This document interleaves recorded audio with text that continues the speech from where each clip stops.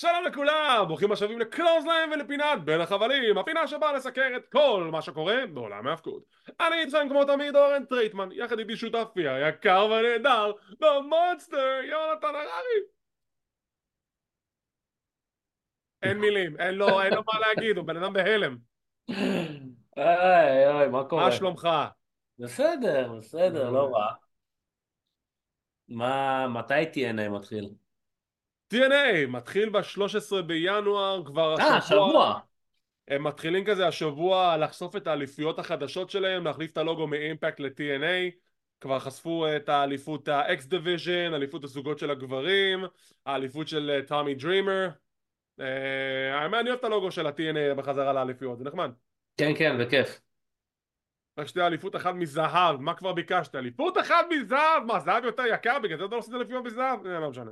למה אוקיי. פרסמו עוד? נכון, של טומי דרימר, כן. Alright, היום אנחנו נדבר קצת על קוליז'ן, ניתן את הסיקור הפרק המלא של Monday Night Raw, וכמובן חדשות וידיעות. ואנחנו מתחילים עם הידיעה של Monday Night Raw. לאן היא הולכת? לאיזו רשת טלוויזיה? ובכן, בעוד אין עדיין תשובה קונקרטית, הדיווחים היום עולים שככל הנראה Monday Night Raw תעבור להיות משודרת בשירות הסטרימינג של אמזון, אני מבין שזה אמזון פריים, אמזון פריים, כן. אוקיי, ומבחינתי זה טוב. למה זה טוב? כי זה טוב. למה זה טוב לישראלים? כי יש לנו אמזון פריים, אוקיי? יש לנו את שירות הסטרימינג הזה, אנחנו יכולים להשתמש בשירות הסטרימינג לסדרות. אם זה באמת יעבור לשירות הסטרימינג של אמזון, זה אומר שגם הפרקים יישארו בימי שני לפי הדיווחים, ובדרך כלל שיתופי פעולה עם אמזון מניבים גם מוצרים בלעדיים של אמזון, אז זה אומר שיהיו הרבה יותר מוצרים בלעדיים דרך אמזון, אז אמזון הולך להרוויח הרבה, WWE הולכים להרוויח הרבה, וגם ישראלים כי אנחנו יכולים לעשות מנוי לשירות סטרימינג הזה, גם לראות סדרות, גם לראות סרטים, וגם לראות Monday Night Raw. איזה כיף. אז אני בעיקר ששמעתי את זה בגלל שיש לי אוסף פופים, כאילו לא איזה משהו ענק, יש לי איזה 44, 45 פופים, אז חלק מהם הם ספיישל, הם כאילו אקסקלוסיב של אמזון, אז מבחינתי אם הם עוברים זה נהדר, זה עוד מלא כסף להוציא עכשיו על דבר נורא לא הכרחי לי בגיל 43, אבל אני עדיין עושה אותו. טוב שאתה יודע על מה להוציא כסף, בוא נגיד את זה ככה. אוקיי, משם אנחנו עוברים לכמה הכרזות לגבי האירועים הבאים של ניו ג'פן פרו רסלינג. בחודש פברואר הולכת עליהם סדרת תופעות שנקראת התחלות חדשות. התחלה חדשה באוסקה, התחלה חדשה בספארו, בנגויה, וכחלק מההתחלות החדשות האלו הוכרזו גם הקרבות הבאים ב-11 בפברואר. בנוסף לקרב הכלוב האימתני שדיברנו עליו כאן בערוץ בין הצוות של וויל אוספרי ו-The United Empire נגד בולט קלאב ו-War Dogs, בקרב כלוב, פעם ראשונה שהם עושים קרב כלוב מאז 2008, הולך גם להתקיים הקרב הבא, זאק סייבר ג'וניור נגד בריאן דניאלסון. טוב, זה הולך להיות מצוין אפילו. וב-23 בפברואר ספארו יותר נכון, אנחנו נקבל שני קרבות של דולף זיגלר נגד דייב פינלי על האליפות הגלובלית, ומאט רידל נגד הירושי טנהשי על אליפות הטלוויזיה. נייס. אין ספק שניו ג'פן הולכת להרוויח באירועים האלו. בריאן דניאלסון ככל הנראה בקרב האחרון שלו ביפן לעת עתה, ואני מנחש שזאק סייבר ג'וניור ינצח. דולף זיגלר קורא לעצמו עכשיו ניק, לא? ניק ניק. נמף, נכון, השם שלו זה ניק נמף. נמף, השם האמיתי שלו זה ניק נמף, אז סורי שקראתי לו זיגלר, אני פשוט רגיל לזה. אני צריך עדיין, זה כמו שקראתי לאדם קופלנד אדג'. כן. אוקיי, אז אלה החדשות להפעם. אנחנו עוברים לסיקור, יותר נכון תקציר של קוליז'ן, הפרק שם הם טיחו, חוץ מהמיין אבנט. לא, לא, לא היה באמת משהו, כן. כלום, לא היה כלום, זה הפרק סתם, לא היה כלום. זה היה באמת היה פרק שכאילו לא, כן. סתם, מה הקטע עם השפם של רודריק סטרונג? אחי, תוריד את השפם, זה לא נראה לך טוב. זה לא נראה לך טוב. אבל הוא כבר הרבה זמן, הוא נראה כמו ההוא מממזרים חסרי כבוד שם. מי, ברד פיט? כן, הוא גם הלך עם שפם כזה. קבל מחמאה רודריק סטרונג, אתה נראה כמו ברד פיט ומחזירים חסרי כבוד. אז התוכנית לא הייתה, אתה די מאפנה אם להיות כנים, אבל המיין איבנט היה מעולה. FTR נגד House of Black, מלאקאי ובאדי מת'יוז, קרב מצוין, ארוך, ובסיום FTR מנצחים בעזרתו של דניאל גרסיה, אבל אז ההילים תוקפים את FTR, ודרך אגב זה עיר הבית של FTR, והילדה של דאקס יושבת בשורה הראשונה, ואז היא ראתה את אבא שלה מקבל מכות, וזה כאילו, what the hell. מה אתם WCW? מה אתם WWE בשנים הקודמות שלהם? לא, אבל זה כאילו מצחיק, כי כאילו אשתו שיחקה את המשחק, שכאילו, אומייגאד, נו, והילדה יושבת ככה, כן, הילדה כאילו, אני לא קונה את זה. לא נורא, מרביצים לאבא. לא נורא, אבא מרביץ לי בבית בכל מקרה. אוי, לא, מה פתאום. נו, הומור, מה יש, אה, הכל מבוים, הכל הומור מבוים. כזה לא יסבל פה, אדוני, אנחנו שומעים פה על הומור איכותי. שמעת? הכל מבוים. הכל מבוים. טוב, בוא נעבור לתקציר, יותר נכון לסיקור הפרק המלא של Monday Night Raw, ואנחנו מתחילים עם פרומו של דרו מקנטייר. לא מוזיקת כניסה, אין את החרב, אין את האש, הוא פשוט בזירה כבר, וזה אולי חלק מהפרזנטציה החדשה של WWE, שמקודם מה צריך את הפתיח והכל, פה ישר מתחילים בזירה, אנחנו עושים איזה שוט, קדימה, שוט, מתחילים ישר בתוך הזירה, לא צריך את הכניסה המרהיבה שלו. ומקנטייר מדבר על מעללי שבוע שעבר שהוא הפסיד בקרב האליפות לסף רולנס, והוא אומר שהוא מאוכזב מעצמו, הוא מאוכזב מעצמו כי הוא היה בטוח שהוא ינצח את סף רולנס, הוא ידע שהוא יכול לנצח את סף רולנס, ואז הוא אכזב את עצמו. אולי צריך להיעלם לאיזה כמה קצת זמן, אולי צריך פשוט ללכת ולא לחזור ולחשוב על מה שקרה ולחזור מחדש כדי לשפר את עצמו.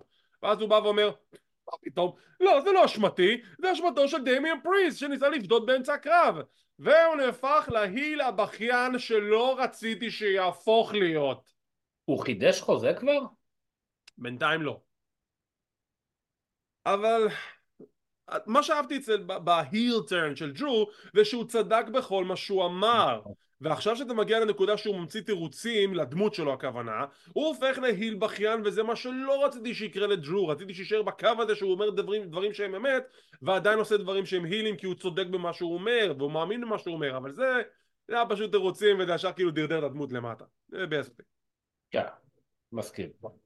הוא קורא את, כמובן הוא אומר הערה לגבי סי.אם פאנק, סי.אם פאנק יוצא החוצה, ויש להם פייס אוף בתוך הזירה, ואחלה פרומואים אחד עם השני, ושוב מקנטייר, זה רק שטויות. אני רציתי שתהיה המנהיג שלי, ואני רציתי להסתכל עליך וללמוד ממך, אבל אתה הלכת והשארת אותי עם רנדי. ואני כאן, על מה אתה מדבר? כן, למה אתה, מה? מה זה שטויות האלו? למה אתה בכלל אומר כאלה דברים? מה אכפת לך? וסי.אם פאנק מחזיר לו פייס אוף, ואז מקנטייר מכריז שהוא הולך להתחרות בקרב הרויאל רומבל. He's declaring. ואני שוב, אבל למה? למה לא נתנתם לו עוד קרב אליפות מול רולנס ברמבל? כאילו למה הוא צריך עכשיו להיכנס לרמבל? אז מה קורה עם סף רולנס ברול רמבל? יש לו קרב אליפות? I don't know. מוזר לי, פשוט מוזר. אני כתבתי את זה בקבוצה, אבל לא הגבת.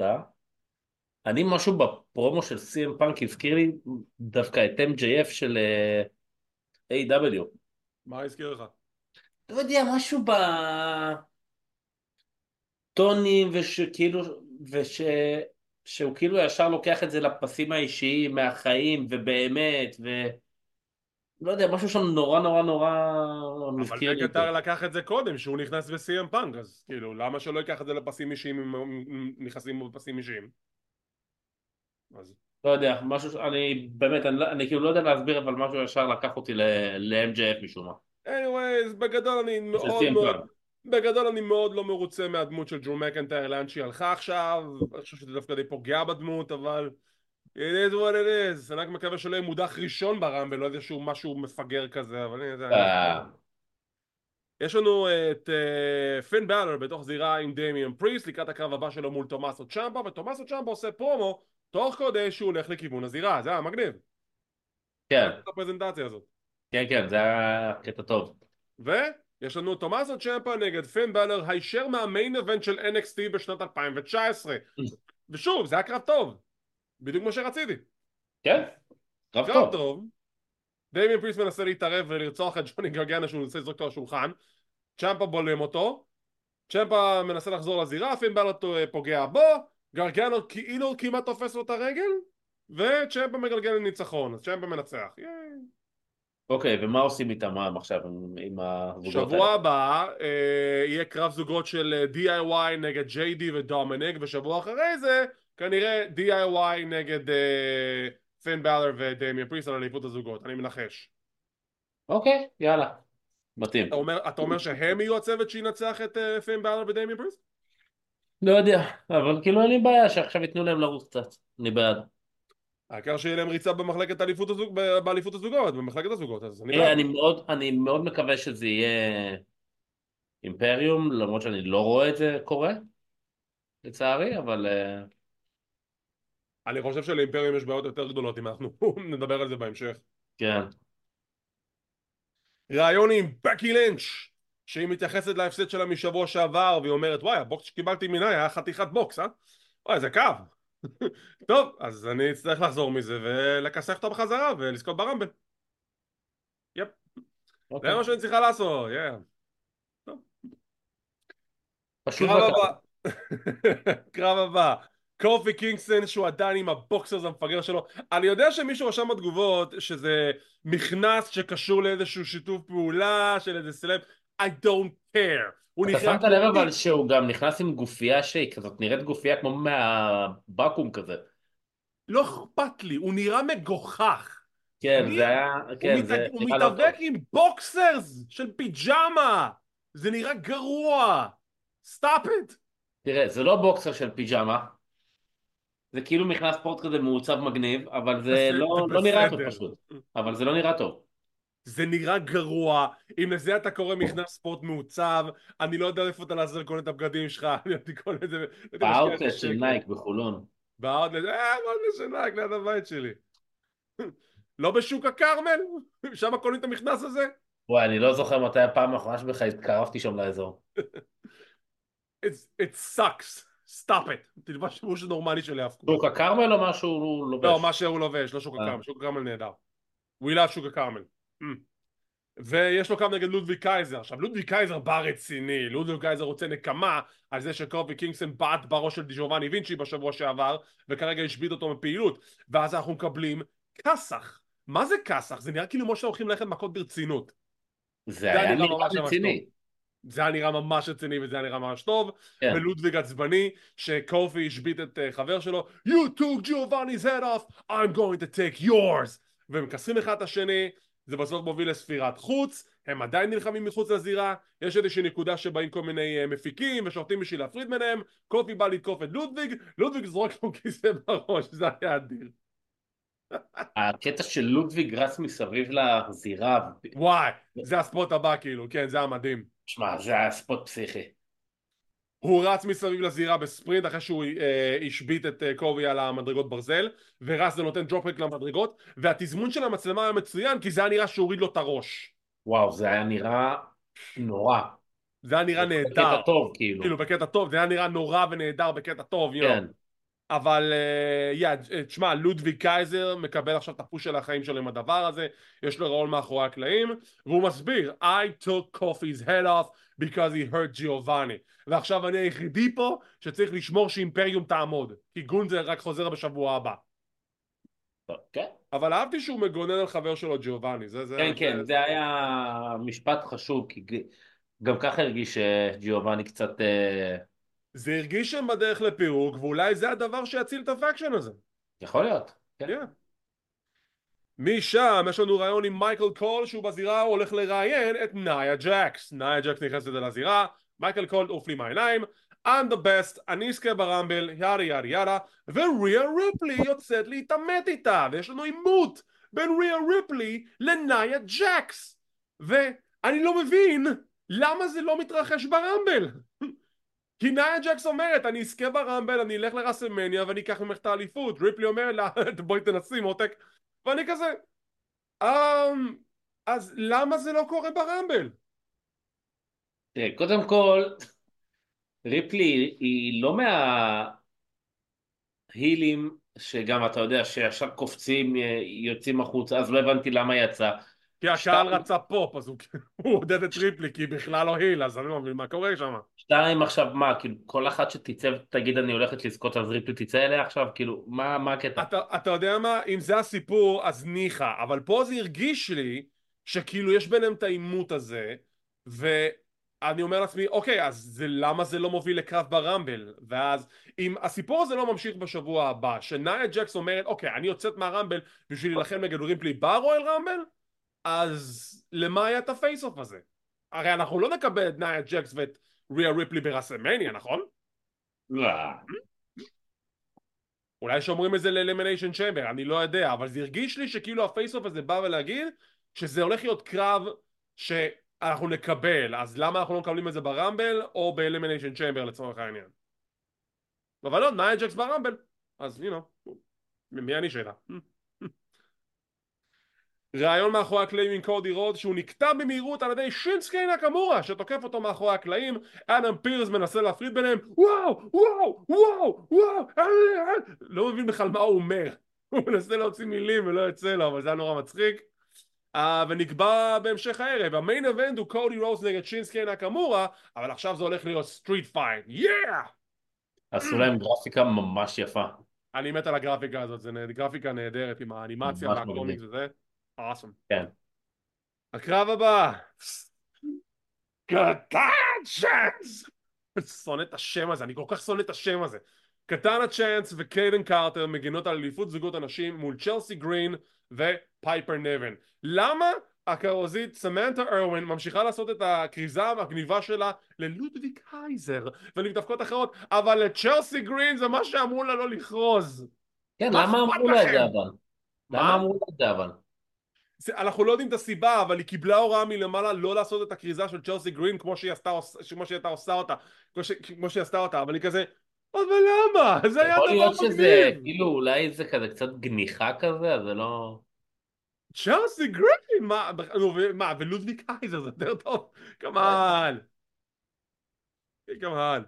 anyways, אני אהבתי את הקרב הזה. קודם כל אני אהבתי את הקרב הזה מכמה סיבות. הסיבה הראשונה כי זה באמת היה קרב טוב, הם קיבלו הרבה זמן, הם סיפרו סיפור טוב, היה פה ממש הרבה אקשן בתוך הקרב הזה, וזה משהו שהקרב הזה היה צריך כדי שיחשב כקרב אליפות לגיטימי. דבר שני, מאז שטריפל אייג' נכנס לשלטון אתה רואה שהוא מנסה לשפר את מחלקת זוגות הנשים. זה התחיל עם צ'לסי גרין ועם פייפר ניבן, זה ממשיך עם קטנה צ'אנס וקיידן קארטר, ואתה רואה שיש עניין, האנשים אוהבים את הקרב, יש לגיטימציה לאליפות הזאת. נכון, יש צוותים מעורבבים, עדיין לא בונים את זה, אבל לפחות הם מנסים, וזה מה שאני אוהב. אני מעריך את הניסיון, וזה נראה כמו ניסיון טוב, שמי ידע, אולי זה יתפתח למשהו הרבה יותר מזה, אבל אני כל כך שמחתי שהקרב הזה קיבל זמן, קיבלנו הרבה אקשן, סיפר את הסיפור שלו, ובסוף קיידן וקטנה שומרות על אליפות הזוגות. מגניב. תראה, זה גם הקטע שנורא קל היה אחרי שצ'לסי ופייפר ניבן מפסידות, אז אתה יודע, לפרק אותם או משהו, זה. עכשיו, הם לא התחילו כצמד מקורי, אז פייפר ניבן נכנסה לה באמצע. נכון. וגם בשביל לתת את ההרגשה שזה לא סתם זוגות מונפצים כאלה רנדומלית, אז הנה, אז הם נתנו להם עכשיו עוד קרב והם המשיכו, אז זה כן באמת נותן תחושה למרות שעם הסיום של הקרב שהיא בטעות קפצה אליה זה בטח יוביל שם לאיזה משהו, אבל הם כן נתנו תחושה שזה שפייפר ניבן הפכה להיות החלק השני של צ'לסי, זה לא היה איזה משהו מקרי רק עד שמפסידים את החגורה. בדיוק. ונראה לי שהצוות הולך להתפרק לקראת הרמבל, אבל זה בסדר, גם ככה יש דיווחים שצ'לסי גרין הולך לקבל פוש רציני, ומי יודע, אולי סוניה דוויל תחזור עד אז. נייס, אני אוהב את סוניה. סוניה סבבה. אנחנו מקבלים את אולי הסרטון הכי טוב של אי פעם, ever. R-Truth מדבר על העבר שלו ועל חלום הילדות שלו שרצה להיות ב-Judgment Day, זה אדיר. זה היה כל כך טוב.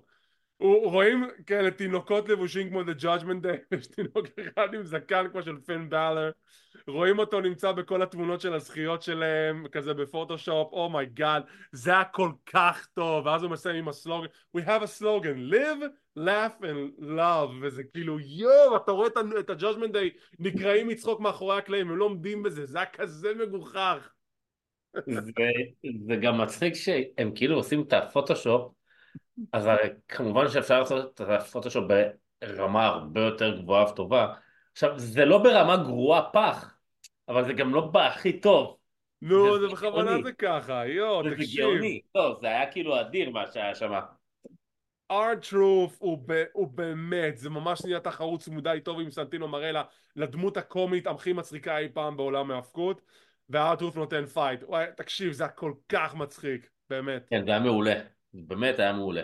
ועד יש שיחה מאחורי הקלעים עם חברי יום הדין, ג'יי די כזה, מה זה השטויות האלה? למה אנחנו מאפשרים לדבר הזה לקרות? ואתה רואה את דמיאן פריסט פשוט מתאפק לו לצחוק. משם השיחה גולשת לזה שלג'יי די יש קרב נגד דמיס, אומרים לו לך תכסח את המיס שלא ישפיל אותנו. דמיאן פריסט שואל מה הבעיה של ג'רו מקנטייר שעכשיו אומר את השם שלי שם וזה, מה רוצה שאני אריב איתו?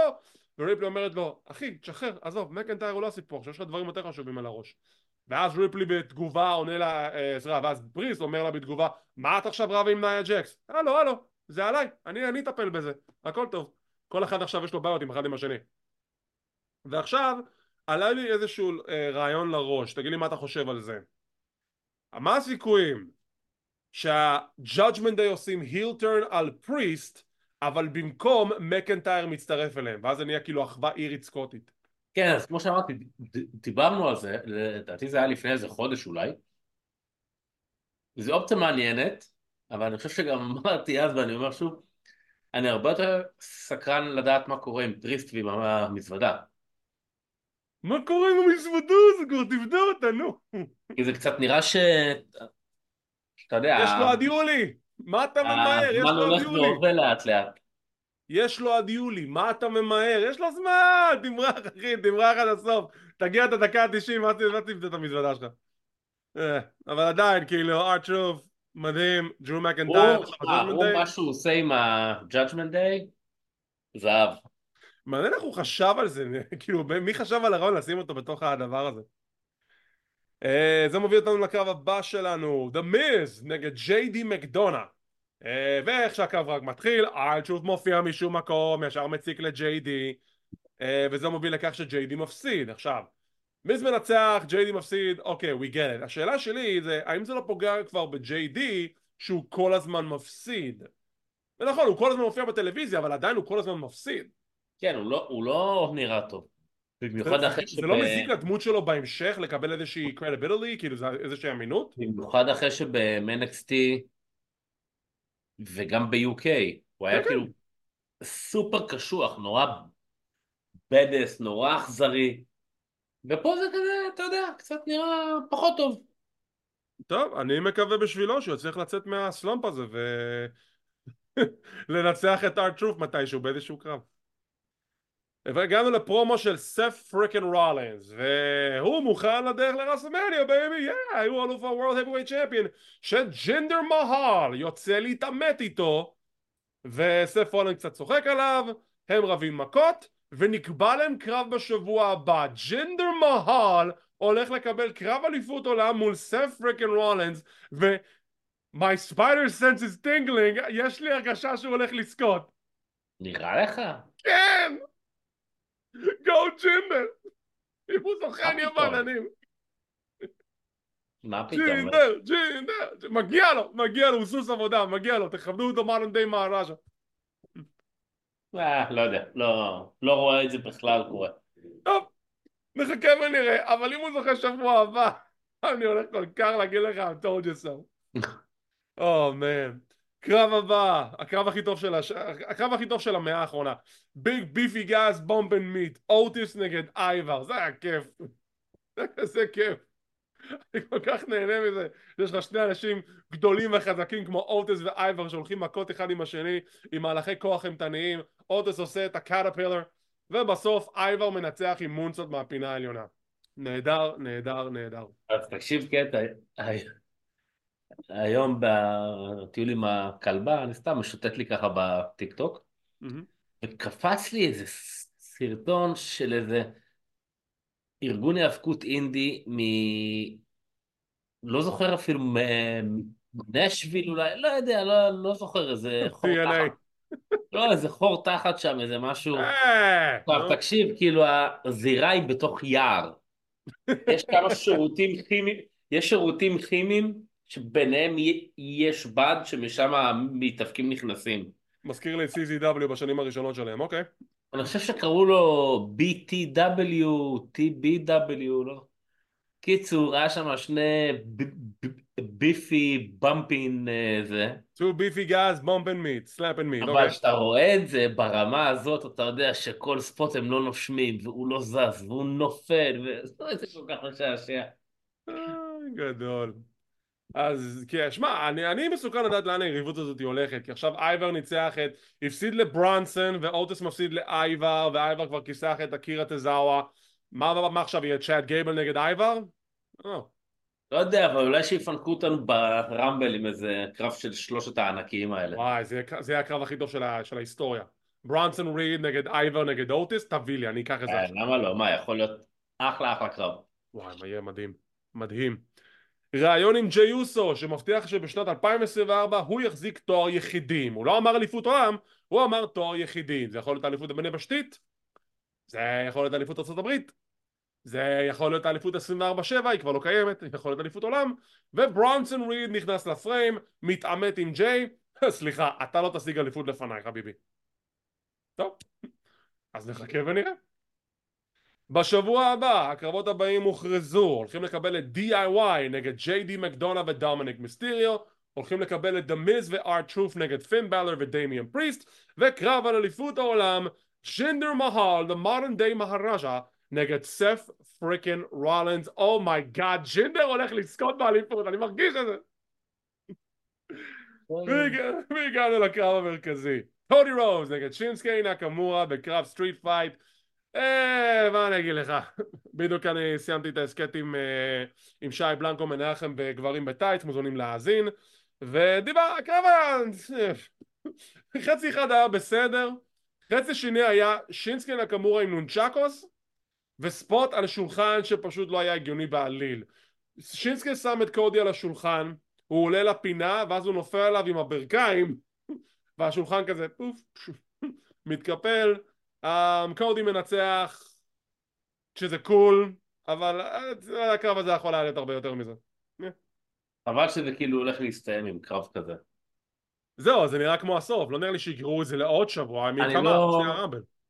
אני לא חושב שיגררו את זה, במיוחד אחרי שהיה את הקרב במדיסון סקוואר גארדן, ואני קיטרתי על זה, שלסיים לא בטלוויזיה לדעתי זה פחות טוב, אז נתנו לנו את זה בטלוויזיה, זה היה פחות טוב. אז בשביל מה שזה היה, זה היה בסדר. טוב, עם זאת, זה הסיכור הפרק להפעם, וכמו תמיד אנחנו יודעים לו ציון מ-1 עד 10, שיש גם 0 אם הוא היה קטסטרופה. מה הציון שלך לפרק השבועי של Monday Night Raw? אני מודה שאני לא ראיתי את כולו, אבל ממה שראיתי היה לא רע, אז אני אתן לו 6. אני איתך ב6. סך הכל פרק סביר של Monday Night Raw. שבוע הבא נראה כמו פרק מאוד מעניין, כמובן שאנחנו נדבר עליו, ואנחנו נמשיך את מעללי השבוע עם הפרק השבועי של NXT. יש גם את דיינמייט, יש את סמקדאון, אולי גם Ring of Honor, גם כמובן נדבר על אימפקט רסלינג, סליחה, TNA, זהו, אין יותר אימפקט רסלינג. Yeah. 13, עוד 4 ימים, עוד 4 ימים, ביום שבת יהיה את האירוע הגדול של TNA, ויום אחרי זה יש עוד משהו גדול של TNA, ו TNA is back baby. אני שמח, אני מבסוט. אני מאוד מבסוט. אני מחכה מאוד, וגם נקבל החתמות מפתיעות שאנחנו לא יודעים עדיין, ויהיה כיף. זהו, הם הבטיחו לנו את ההחתמה הכי גדולה שהארגון הזה אי פעם עשה. אוקדה. אה? אני עדיין באוקדה. תראה, אני לא יודע לגבי אוקדה. אולי זה אנדרדה אלידולו. אולי? הוא עדיין, שמע, הוא עכשיו ביטל כמה תאריכים ל-GCW, ובדרך כלל מה שקורה בסיטואציה כזאת זה שהוא התחייב למשהו אחר, אז כנראה זה או ל-WWE או לארגון אחר. השאלה היא שמגדירים את זה ההחתמה הכי גדולה שלהם, אז אנדרדה? אז זהו, אולי תראה, באמת זה אוקדה, אני לא יודע. תראה, זה הקאץ' פה שמבחינתם, משהו כמו אנדרדה זה יכול להיות החתמה מאוד גדולה. מבחינת אוהדי האבקות כמונו, אנחנו יכולים להגיד, אוקיי, אנדרדה אחלה מתאבק, אבל ציפיתי למשהו קצת יותר, כי אתה התרגלת ל-AW ול-WWE. תראה, בפרמטרים של TNA, כשמדברים על החתמה גדולה, זה חייב להיות מישהו מאוד גדול, כי ההחתמות הכי גדולות שלהם בעבר, לאורך השנים, הם היו הכי גדולות שלהם אי פעם, סטינג וקרט אנגל. אז אם אתה שם מישהו באותו קנה מידה כמו שתי האגדות האלו, זה חייב להיות מישהו ממש ממש גדול, ועם כל הכבוד לאנדרדה אלידולו, אני לא חושב שזו ההחתמה הגדולה. וסנטינו מרלה. סנטינו מרלה. אם הייתי צריך לנחש, כנראה זה אוקדה, אבל אני לא באמת חושב ככה. אני מאוד מסוכן לדעת את מי לעזאזל הם החתימו ב-TNA. טוב. ותראה גם כמה זמן הם מצליחים לשמור את זה בסוד. בלי שום לחשושים ו... שזה בכלל מדהים. וזליגת סודות. סוף סוף הגיע הזמן שלא יהיה זליגת סודות בתעשייה הזאת. מה שכן, אם כבר מדברים על זליגת סודות, אם אתה רוצה, וזה אתה בוחר אם להגיד או לא, יש קצת מיני ספוילרים לגבי כניסות מפתיעות לרמבל השנה. להגיד או לא להגיד? לא. אוקיי, אז אני לא אומר. אני אגיד לך אחרי השידור. אתה יכול במקום זליגה לדבר על, על מה? לא יודע, על כל דבר אחר, אבל אל תהרוס לי בסדר, את בסדר, אז הטיקטוק. אני לא אדבר על זה. טוב, ועם זאת אנחנו נסיים להפעם, וכמו תמיד, תודה רבה לכם על כל השיתופים, כל הסאבסקרייבים, כל הלייקים, כל הפרגונים, מעריכים כל אחד ואחד. לא לדאוג, בקרוב יהיו גם עוד סרטוני טיק טוק שאנחנו מעלים, וסרטוני שורטס לערוץ יוטיוב שלנו, עם עוד הרבה עובדות ושאלות טריוויה למיניהן. וכמו תמיד, אם אתם רוצים להישאר מעודכנים ולראות מתי אנחנו מעלים את הפינות האלו, תחצו על הלייק, תירשמו לערוץ, תחצו לפעמון לקבל עדכונים, זה חינם, זה לא עולה כסף. כמו כן אנחנו זמינים בפודקאסט קלוזליין, אנחנו באפל אייטונס, פודבין, ספוטיפיי, גוגל פודקאסט, אודיו אדבול, סמסונג ועוד רבים טובים. לא לשכוח, אנחנו גם ב-X, טיק טוק, אינסטגרם וכל מדיה חברתית באשר היא. וכמובן, אם כבר אמרנו ופרסמנו והרצרנו, ביום חמישי יש את הקרנת הסרט המתאבקים The Iron Claw שמתעד מעללם של משפחת ון אריק. בהקרנה הזאת יהיה אורח כבוד קווין ון אריק. ב-14 לחודש יש מפגש מיוחד איתו בדיזיגוף סנטר, נראה לי גם כן בקולנוע לב, שדני לי, החברה הנהדרת שלנו מה-IGN ישראל, הולכת לראיין אותו, וגם אתם יכולים לשאול שאלות מהקהל. יש את המכירת כרטיסים בלינקים שפרסמנו בקהילת ההפקות של ישראל, מוזמנים להגיע לשני האירועים, גם להקרנה וגם לזה. ויונתן, כמו תמיד, תודה רבה לך. ואנחנו עכשיו פותחים את השנה בספתח עם רגל ימין, אשר בדרופ קק ישר לפנים של מישהו שרק שלא ייפצע. ותודה רבה שצפיתם, שמחים שהאזנתם, מקווים שנהנתם, ונתראה בעוד פינה של קלוזליין.